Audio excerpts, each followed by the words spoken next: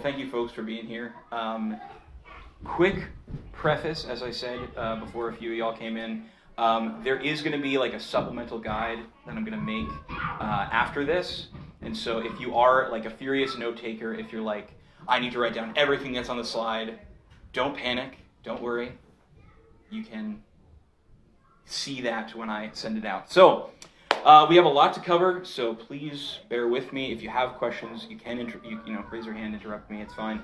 But I will be able to maybe address questions at the end as well. So, Heavenly Father, I ask that you would be with me now as I try to teach these brothers and sisters how to rightly handle and study your word. And I pray that this would pay dividends in their lives going forward from here, Lord. So I desire to honor you in this, and we pray that you would help us to understand and not be overwhelmed by what might be overwhelming to us. And so we just come before you in faith and ask us in Jesus' name. Amen. Okay. Studying the Bible. What exactly, specifically, are we talking about here? I know it can be a broad subject. It can seem kind of overwhelming, especially when, you see a pastor preach a sermon every Sunday, and you're like, I don't really understand how he's getting this at all. Because it just kind of seems like a mystery. I hope I can dispel some of that mystery today.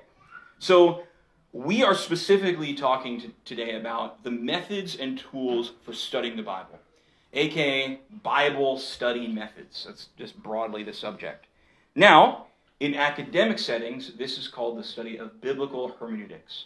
Hermeneutics might be a new word for you. I understand that, but we're going to add to our vocabulary today, hopefully. So, this is a fancy word. What is hermeneutics? Well, it is the area of study concerning the principles of interpreting a text, any text. So this area of study applies to any kind of written word you're looking at, and it's something that we do all the time, anytime we read anything, because we know, and we've been kind of doing this naturally as we've learned, and we've learned how to read, because you don't handle every kind of thing you read the same way. You don't read a tweet like you would Tolstoy, and you don't read the Kraft dinner directions like you do a Shakespearean sonnet. Like, they all being different kinds of written word, there is a different way of interpreting and understanding each of those different kinds of texts. Then, okay, if this is a general concept, what then is biblical hermeneutics? Well, this might blow your minds. It's the area of study concerning the principles of interpreting the Bible. Crazy, I know. But there's a reason for this distinction. Because the Bible is a special kind of book. It's not unlike anything else that's ever been written. It alone is God's word, and we therefore must treat it, read it, and interpret it accordingly. There are things about the Bible that make it unique as we come to it. So, this seems so intimidating. So what are we even aiming at here? Well, let's set a goal for ourselves here. Well, we're aiming at meaning. What does it mean? The goal of biblical hermeneutics is to understand what a biblical text means. Now, that may sound very self-explanatory, but an important and unfortunate question is, how do we define meaning?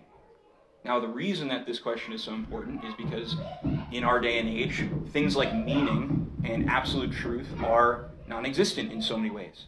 So, when we define meaning, we are trying to read the text distinctly from how many today would read it. And what I'm about to say might be one of the most controversial things I could possibly say this whole time. Meaning is the author's intent. That is not something that in any circles is taken for granted. Because in our day and age, when people come to a text, especially a religious text or a book or anything, it can just mean whatever I think it means. It just means how what it means is how I respond to it. But we don't live like that at all. Because if I say, hey, I really enjoy pizza, Steve there can hear me and say, he doesn't really like pizza. What he really means is he likes mozzarella sticks. Like, that doesn't make sense. I, as the author of those words, has the privilege, has the right to set forth what I mean by what I say, what I intended. And so, in our study of the Bible, we are aiming to understand the author's original intent for the original audience. Not just for us, but what he meant to say for the people that he originally wrote it to. So, therefore, this is also really huge. The meaning of a text does not change, but the significance of a text does change. This is also something that, as we come to Scripture, becomes controversial, where people say all the time, for various reasons and with various kinds of arguments, that the Bible's meaning has changed over time. It has not, because when we understand meaning as the author's intent, what the author intended to convey doesn't change. Now, based on context, based on circumstance, yeah, the significance of that text might change, but what the author intended is the same. So that brings us to this lovely question. Well, then if this is what we're doing, how do we do this? This seems, there's all these resources, all these books. Man, this is just a firestorm. Okay, let me try to simplify it first for you. There are 3 fundamental, overarching steps in Bible study: observation, interpretation, application. Those are our 3 steps. Now, I have some warnings to issue. Before I even break down what these 3 things are. Confusing these 3 steps, or the parts within them, is where many problems occur.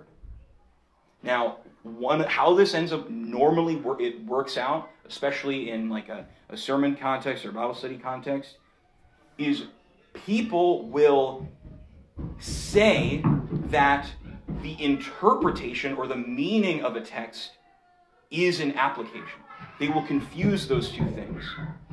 But those are distinct. You have, when Jesus said, love your enemies and pray for those who persecute you,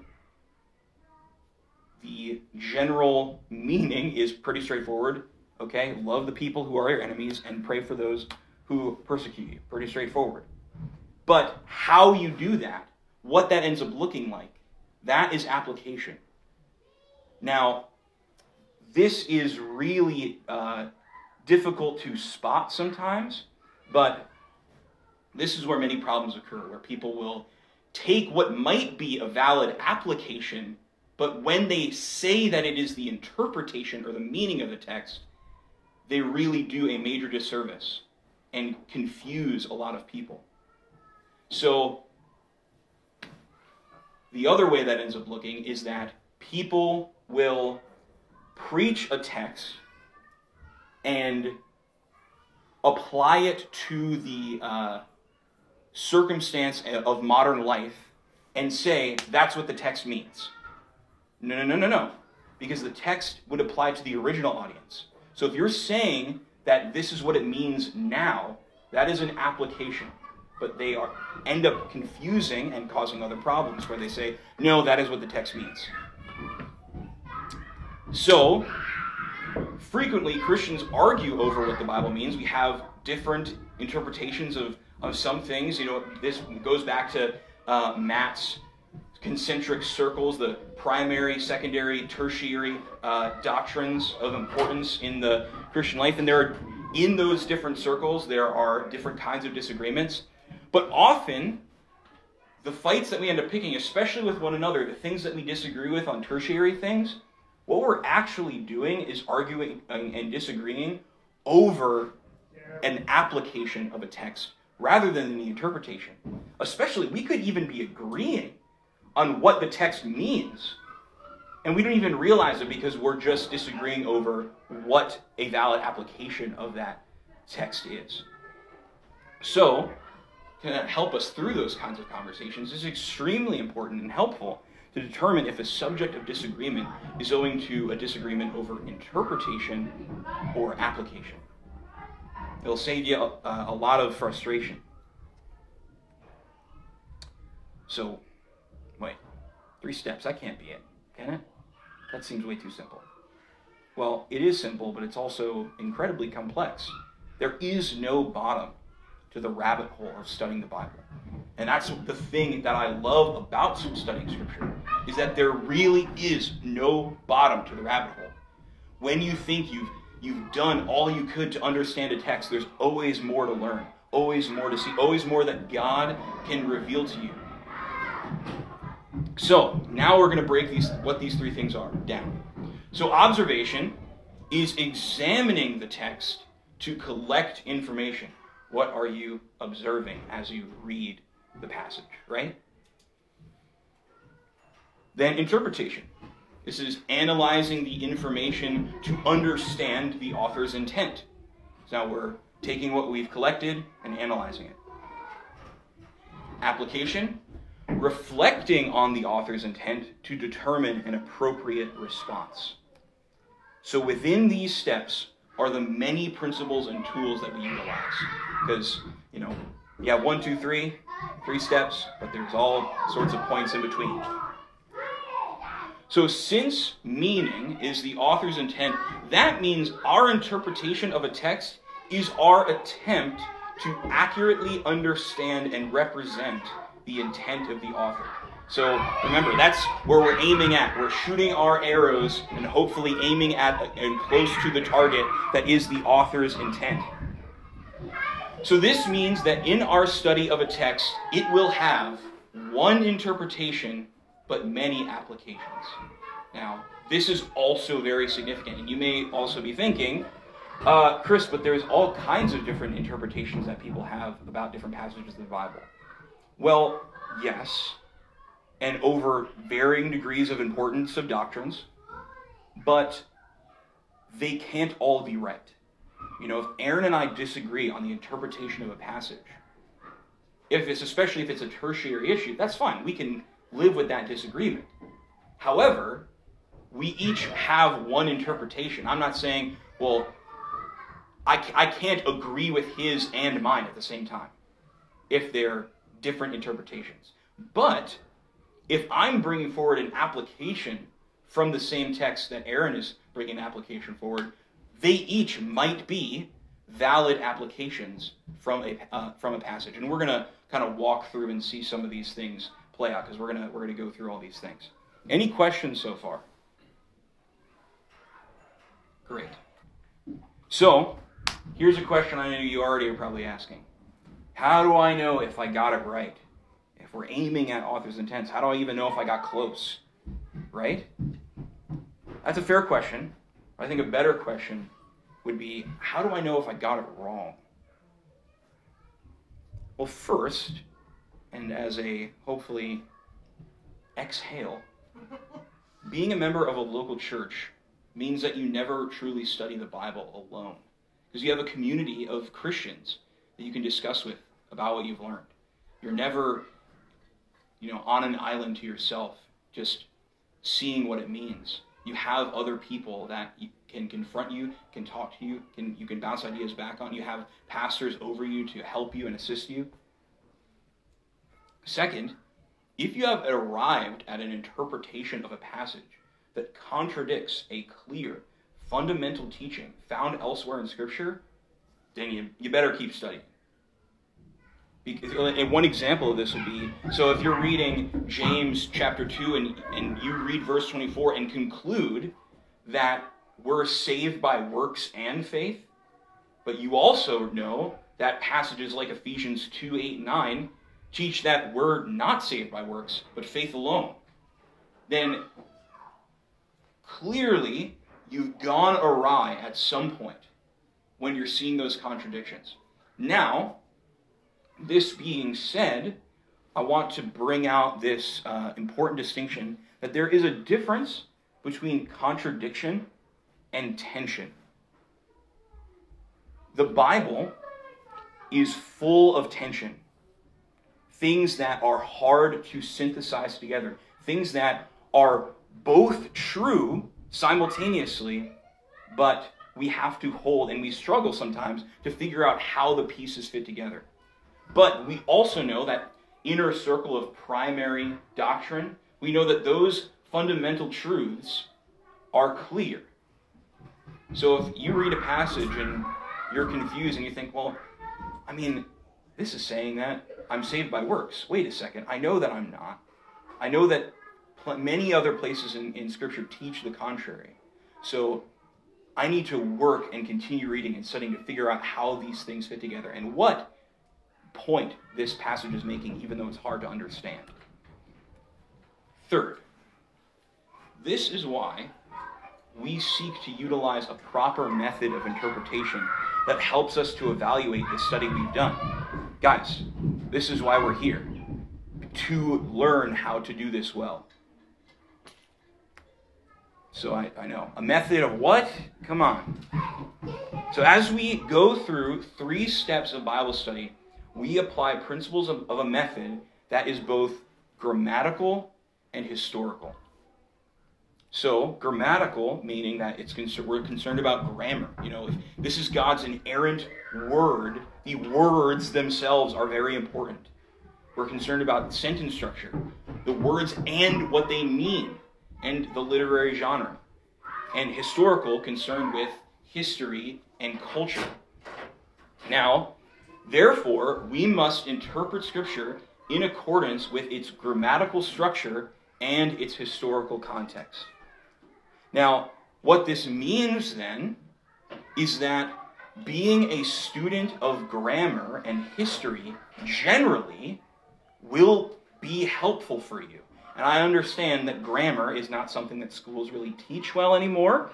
But trust me, the better reader you become generally, it will pay major dividends for how you read the Bible. Like if you don't know parts of speech and how language works, it would really benefit you to learn some of those things. And I'll kind of tease a few of those things out today.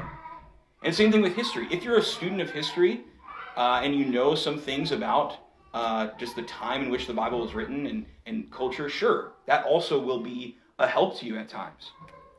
So why are these things so important? Why does that matter? Because one of the most common ways we misinterpret and then misapply the Bible is by defining words and phrases as we understand their meaning and not by how the author meant them. You know, we may have heard plenty of examples like this. Maybe like a very famous one would be when people, like Oprah, have a problem with like, God is a jealous God. And they interpret jealousy as they understand it, as their cultural concept of jealousy. We actually saw an example of this in our passage today. The word mystery, mystery of godliness. When we read mystery, what do we think of? Scooby-Doo, Sherlock Holmes? You know, something that is hidden and we can never figure out. That's not how the Bible uses the word mystery. The biblical usage of the word mystery is something that was once hidden and is now revealed. So, it really matters to understand what definitions the authors are using for the words that they're using. And we understand those definitions by context, historical and grammatical. The author is the one who defines the words he uses. You know, like I said earlier, if I said, I really like pizza, and then Steve says, by pizza he means mozzarella sticks. You know, they have bread and cheese. It's like, no, when I say pizza, I mean like pizza. You don't get to just redefine the word. But redefining the meanings of words is something that people are really into these days. I'm not a big fan. So that means your interpretation of a passage must be 3 things. Something the author could have meant, something the audience could have understood, at least in part, and something that makes sense given its grammatical and historical context. So if you're reading the book of Revelation, and you start, or if you're reading, or you're hearing someone talk about the book of Revelation, and they're talking about Apache helicopters and, brain ships, they lost the plot. Because that's not something the author could have meant.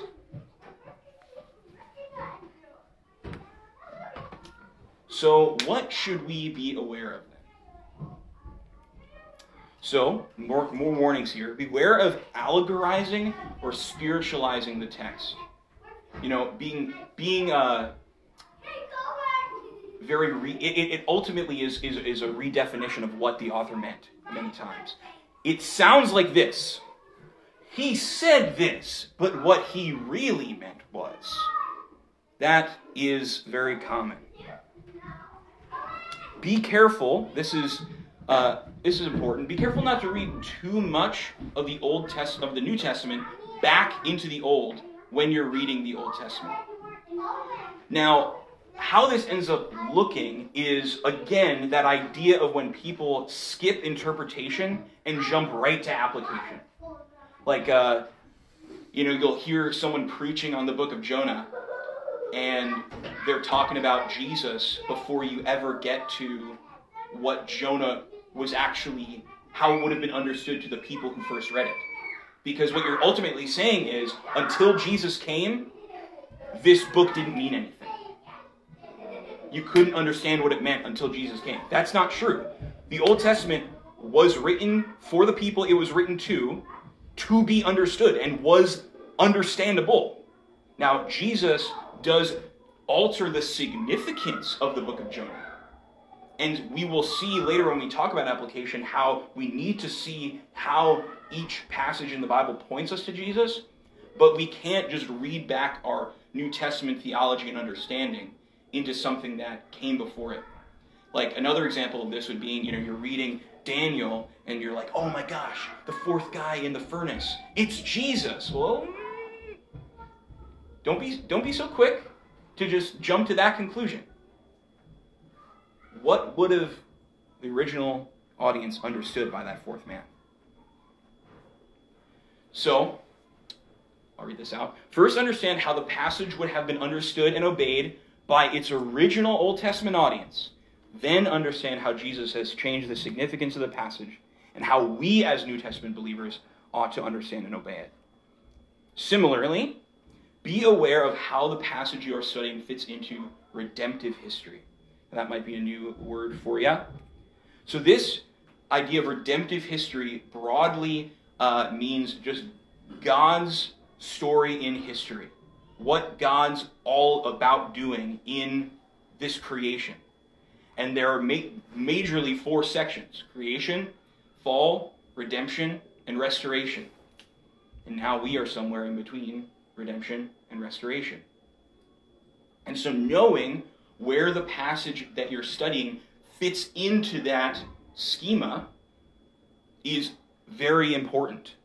Now, this will become more specific because, between fall and redemption, a lot of things happened, most of history. So the more specific you understand these things, you will be able to see where a text or book fits chronologically. Now, that doesn't mean that, the Bible, for example, isn't organized chronologically. It's organized by subject. So in your study of the Bible and doing research, you'll be able to see more of the order of revelation, because it is important that you pay particular attention to what revelation came before the passage you are studying. For example, if you're reading the book of Judges, it matters for you to have read Genesis through Deuteronomy, for example. So, now we're going to break down these steps here. We've talked a bit more broadly about what some major concepts of Bible study. So here's maybe the more practical tools side of this conversation. So to remind y'all, observation is examining the text to collect information. So we're going to talk about the 5 W's. Count them, 5, and wold is not one of them, as much as I might want it to be. So, who wrote it? The author, whoever that is. When was it written? And this is not just the year, but when it fits into biblical and redemptive history. That's actually more important than just the exact year. To whom was it written? The original audience. Why was it written? Purpose, very important. And in what style was it written? Text type and genre. And we'll get into that in a second. So, once again, you might be like, okay, well, how do I find any of this stuff out? Well, some of it's in your Bible, so you can read that. But there are many resources out there, good resources. I know there's a lot, and it can be overwhelming. But there are study Bibles. There are books on Bible backgrounds, and plenty of online resources these days, of course. So don't be afraid to ask your pastors or small group leaders to help you find good study resources. And I will, in the supplemental guide thing, include some resources at the end to hopefully help you all out in the future. So, moving on from here. Text type and genre. Now, we're not talking about, country or hip-hop or rock and roll here. Genre of literature. So understanding the text type and genre of a text affects how we read it and understand it, and what tools we use to study that. I mentioned this earlier. We don't read, the KD instructions like we do Shakespeare. There is a difference to the genre of, literature we're reading. So there are 3 major text types. So these are like the overarching categories, and then genres fall below them more specifically. So major category and then subcategory. So you have narrative, which is a story. So you have history, which is primarily the Old Testament history narrative. You have gospels, the different gospel stories, and the parables are a kind of story. So you have poetry, psalms, songs, wisdom literature, Proverbs, Job, prophecy. Most of the prophecy in the Bible is written in a poetical form. And then you have discourse, another word you might have not heard before. Discourse, pretty simple. It's just speech that's written down. So the letters are discourse, speeches, sermons, and also significantly laws. Now, the reason that I think talking about genre and text types in this way is that any given book will have multiple genres in it. Just Exodus, when we studied that, you have narrative, Old Testament history. You have songs, poetry. You have lots of laws in there. That's discourse. All kinds of and in the Gospels as well. You have the Gospel stories, parables, sermons of Jesus, all kinds of stuff. So, context. This is what Dylan was mentioning earlier. So there's different levels of context and different kinds of context. So this first part, think of it like we're zooming out, like we're starting with a magnifying glass and we're zooming out to as large as we can. That's what we're thinking about here first. So you have the immediate context. So what immediately precedes and follows the passage. You need to orient yourself. We don't want to pull things out of context. Pulling things out of context is where you get a lot of problems. For example, when you have a cross-stitch pillow with if you just bow down and worship me, I will give you everything in the world. And if you look it up at Luke 4, it's Satan saying those words. We don't want to do that. So immediate context is very important. Then you have section context. So just the larger section the passage is within its book. Then you have book context, so that's just like the whole book.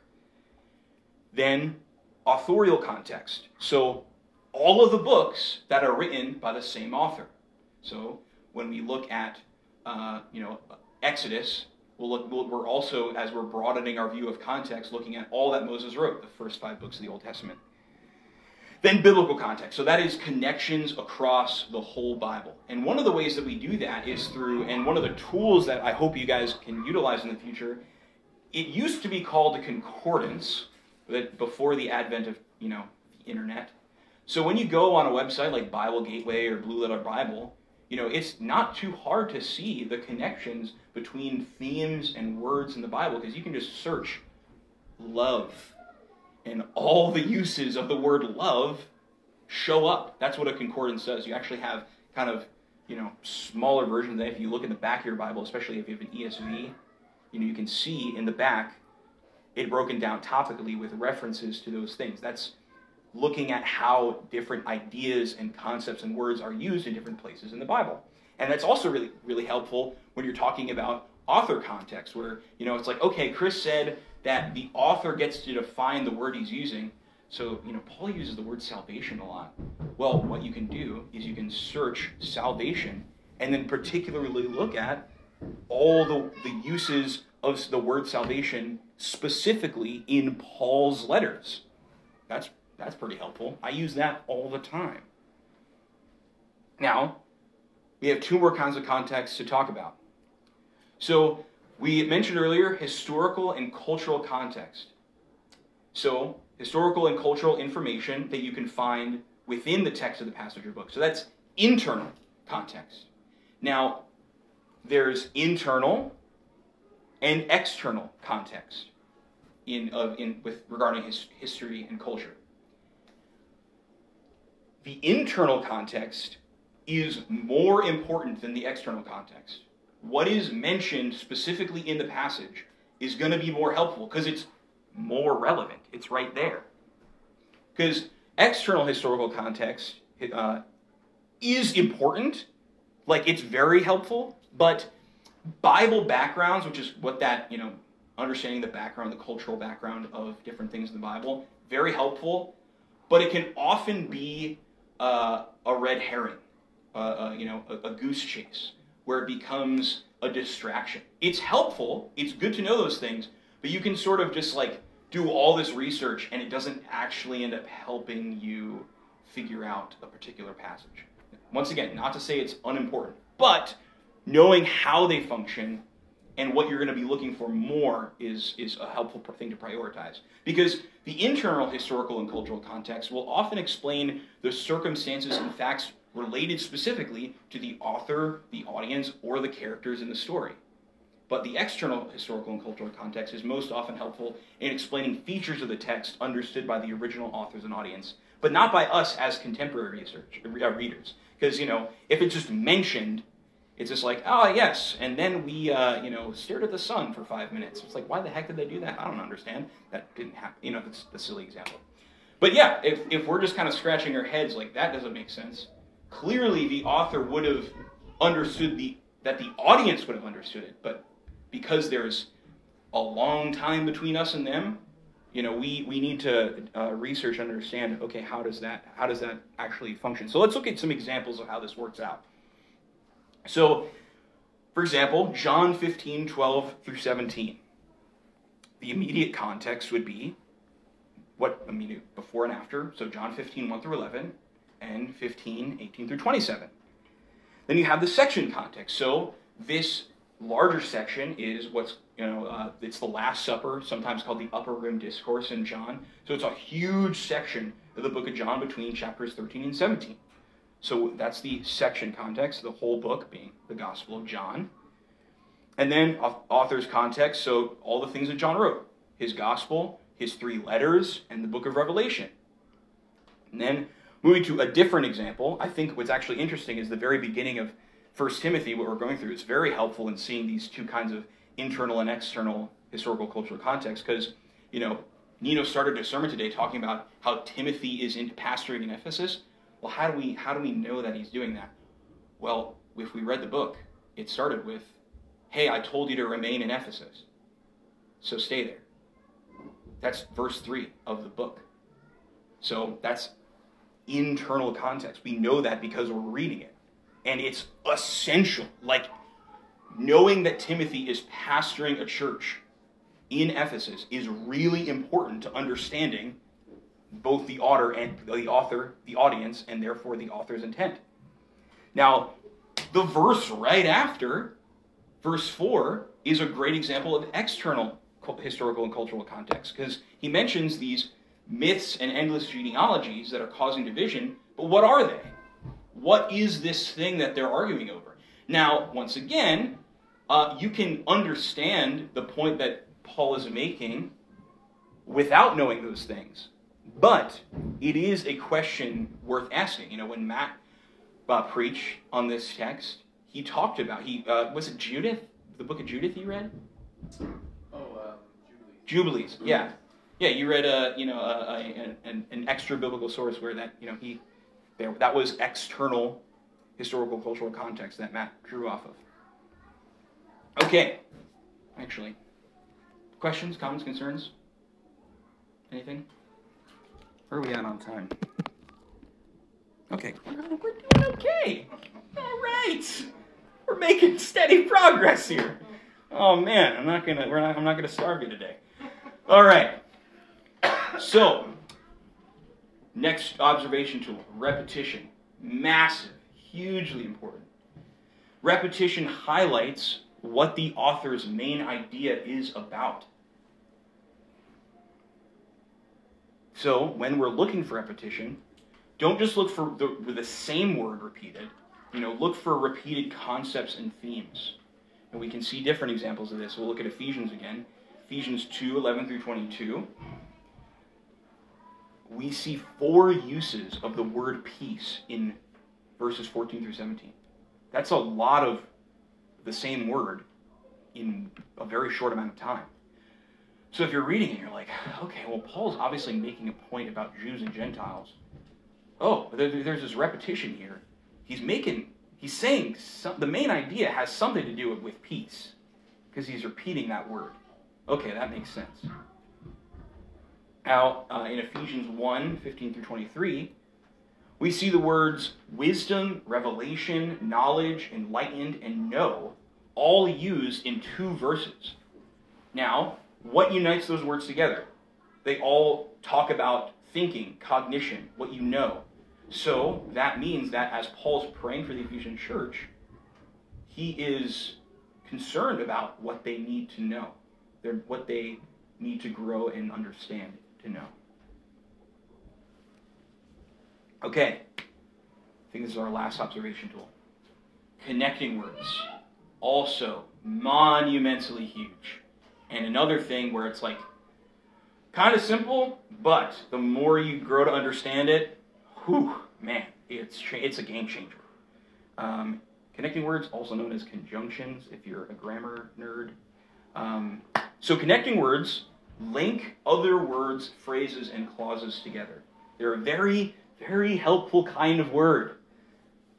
So, connecting words are helpful in tracing the flow of the author's argument, especially in letters.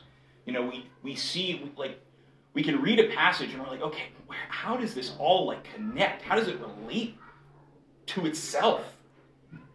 Connecting words are sort of like those mile markers that help you track along and stay on the road and see where the argument is going. So, what they do is they signal the relationship between the ideas that come before and after it. So that relationship can show cause and effect, can show contrast, result, or purpose. I could say, I really like pizza, but the sentence completely changes when I add, but I'm lactose intolerant. That's not true, by the way.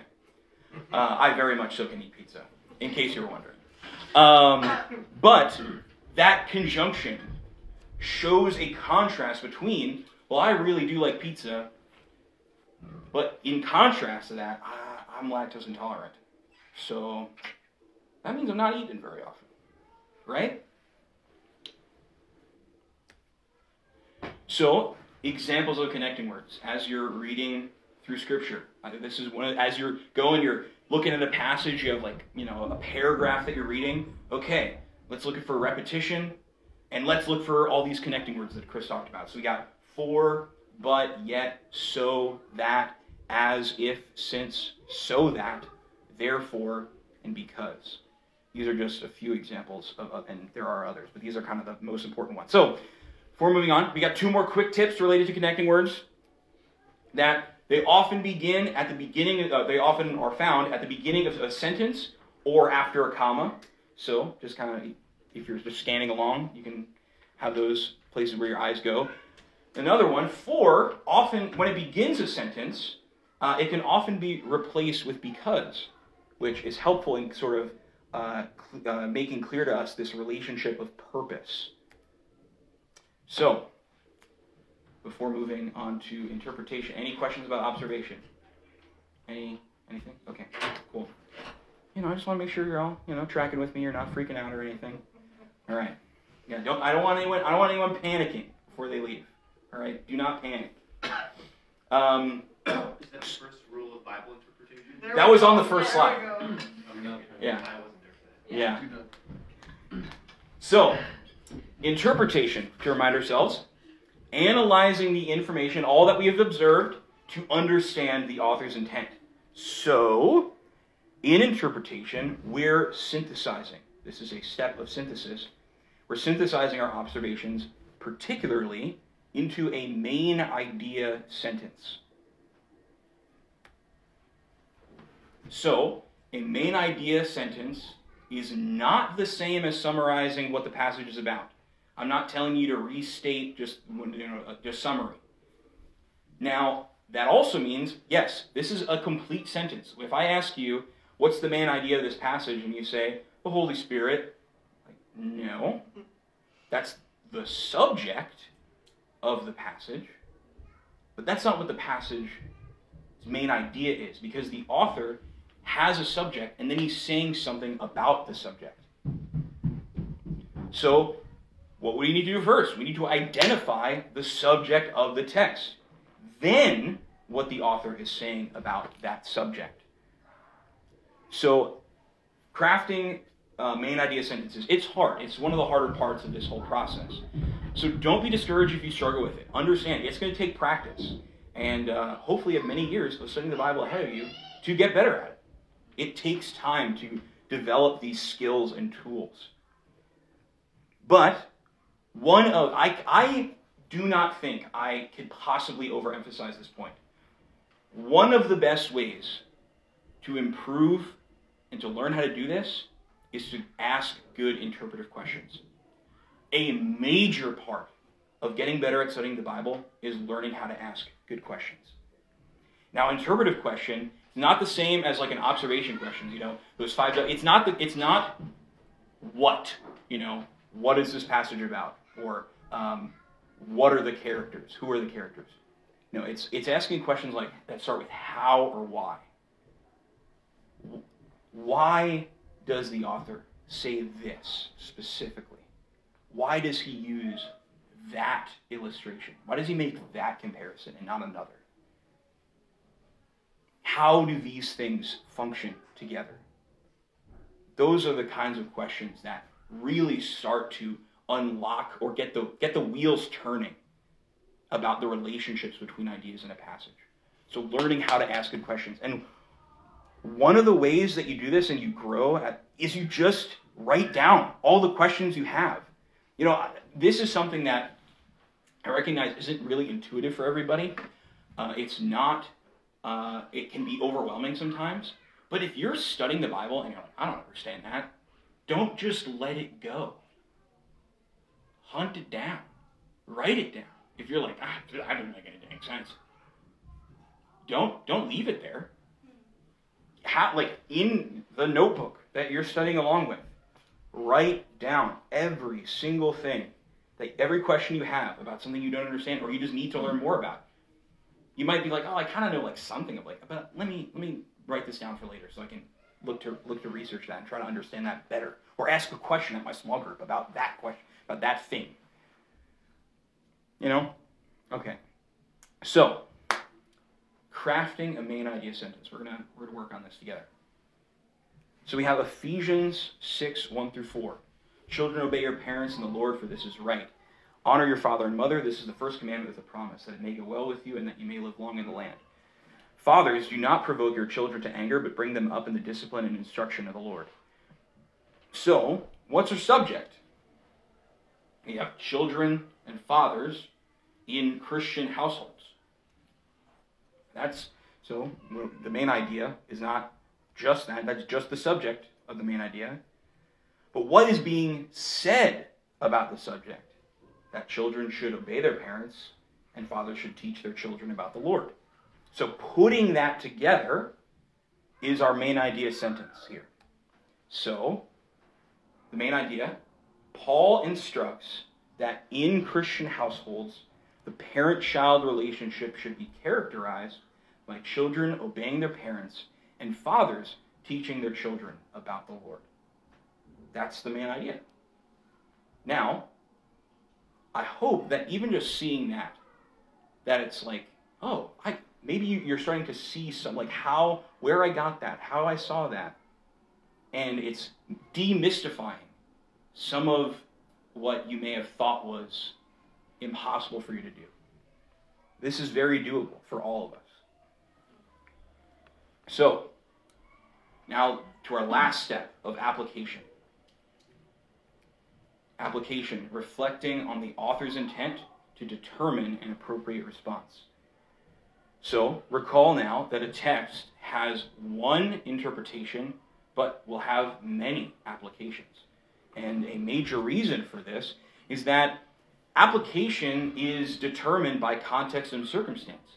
You know, when Jesus said, love your enemies and pray for those who persecute you, that's going to look different in Canada than it does in Burma or China or England.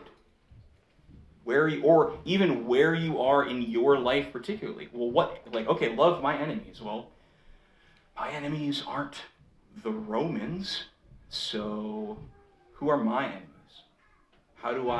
Who are these people that Jesus is calling me to love? So, you applying that text is going to relate to your particular context and your particular cultural and historical situation. So, application, it often gets poo-pooed. It gets dismissed as being a bit broad or ill-defined subject because, people can get pretty buck wild about application sometimes, and it becomes a very interesting conversation. But it's an essential step of Bible study. Just because there's abuses to something doesn't mean that we get rid of it. So, because it is essential. If you haven't applied a text, then you haven't been obedient to it. You need to understand how you ought to obey something that the Bible says. And that's what application is all about. So, the reason why we're talking about application questions is because the process of applying the text is really done by just asking good questions and answering them for yourself and for the people that you might be teaching. So, a simple step, though, to get started on that is just note what commands are being given in a passage. What is the author explicitly telling his audience to do? Love your enemies and pray for those who persecute you. Well, he's just telling us to do that. So the application is going to be something out of that command. So if those commands apply to you, because, in a story, just because there is a command, it's not being made to you, seek to understand how to obey those commands. Now, this is the next essential step of application, connecting to Jesus. So contrary to popular belief, again, application is not only about what you need to do. An essential part is seeing how that text you're reading points to Jesus and the gospel. So sometimes this is more straightforward. You have an Old Testament prophecy that is directly talking about the coming Messiah, and Jesus has fulfilled that prophecy in his coming. But oftentimes it's more challenging, or it's at least not straightforward. So if you're studying an Old Testament passage, for example, ask this question. Consider how does Jesus and what he has done change the significance of this passage? And especially, how might a New Testament author quote this passage or allude to this passage? That's interesting. Like if you're reading about Moses getting water out of the rock, using cross-references, using tools in, maybe even like footnotes at the bottom of your Bible, And this goes back to even if you're reading the Old Testament or the New Testament, and the author is alluding to, or even especially if they're directly quoting an Old Testament passage, there's that little letter or number above that quotation that signals to a footnote at the bottom of the page. There's going to be a reference there. It's like, oh, it's really important for you to understand the context of where that author is quoting that thing from, and seeing the relationship between those things. So don't ask the question, where is Jesus in this text?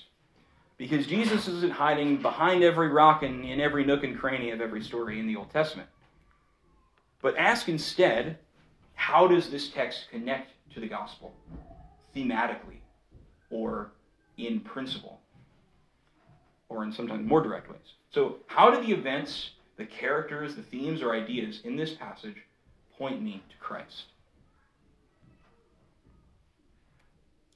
So I'm just going to list these out. These are some further questions for application. Maybe get the cogs turning a bit more on application. So first, we already talked about this. How does this text point me to Jesus in the gospel? What does this text teach me about God and his attributes? What does this text teach me about myself and others? How does this text challenge my thinking? What do I need to know? What is this text telling me to believe? Why do I struggle to believe it? How would my life and relationships be different if I believed what this text taught? What is this text commanding me to do? What would it look like for me to obey this text in my life? And what is hindering me from full obedience? Any questions about application? Anything? Okay. So, putting it all together, and this is where we'll finish today. So, very practically, this is a shortcut. The 4 R's Bible study method. Strap in, everybody. We're getting practical here. All you need is a Bible, a pen, and a notebook. That's all you need. So you may have heard this. It's an acronym, or in some cases you may have heard it as SOAPs or something else. But first, read. Read a portion of Scripture. Underline key verses that are or verses that are meaningful to you and what you read. Then reread and apply the other observation tools. Reword. You're going to rewrite those key verses that you've underlined in your own words in order to better understand them. And then afterwards, try crafting a main idea sentence. And reflect. So this is our application stage. Think about how this passage points us to Jesus and what it looks like to obey this passage in your life. And then, consider the other application questions. Then respond. Write out a prayer, thanking God for what you have learned and asking for his help to obey. Lastly, ask God who he would want you to share with about what you have learned and applied. So let's just look at a quick example of this, putting it all to work. So Matthew 6:1, beware of practicing your righteousness before other people in order to be seen by them, for then you will have no reward from your Father who is in heaven. Reword, don't do good deeds so that people notice them, because God will not reward you for a good deed done for that reason. Reflect, Jesus never did a good deed in a self-serving way. Unlike Jesus, when I do good deeds, I can do so hypocritically. I should obey the Father in order to gain heavenly rewards and not just the approval of others. Respond. Father, I don't want to practice my righteousness in this self-serving way. Help me to obey like Jesus, not just seeking the approval of others. Also, help me to share this today with my coworker who shared with me his frustrations about hypocrisy with me. Let this be an opportunity for me to talk to him about the gospel. Amen. So that's how you can use those 4 R's. Read, reword, reflect, and respond. Just make sure you just grab a pen and a notebook as you open your Bible. And the best way to get better on all this is obviously just doing it. And if you have any questions, and if you're concerned, if you have a lot more things that you're thinking about, I would be just jazzed to talk to you more about it and teach you more about studying the Bible or anything related to that. Or, as you have other folks that you want to share this with, be happy to discuss all that with you. So, yeah, I hope this was a benefit to you. If there are any questions you have, please, now's the time.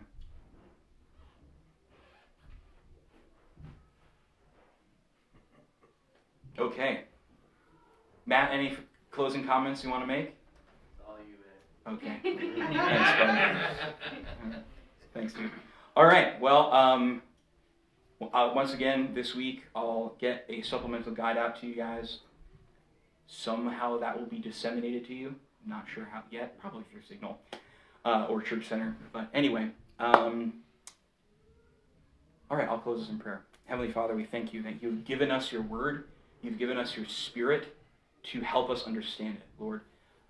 By your Spirit, help us to not only read your word, but love your word, love reading it, love what it says, and that we would not only just read it and learn in that way, but that we would grow in Christ and that we would obey what your word says. Lord, I pray for all these people here that they would just find so much greater joy as they come to the Scriptures. And we ask this in Jesus' name. Amen.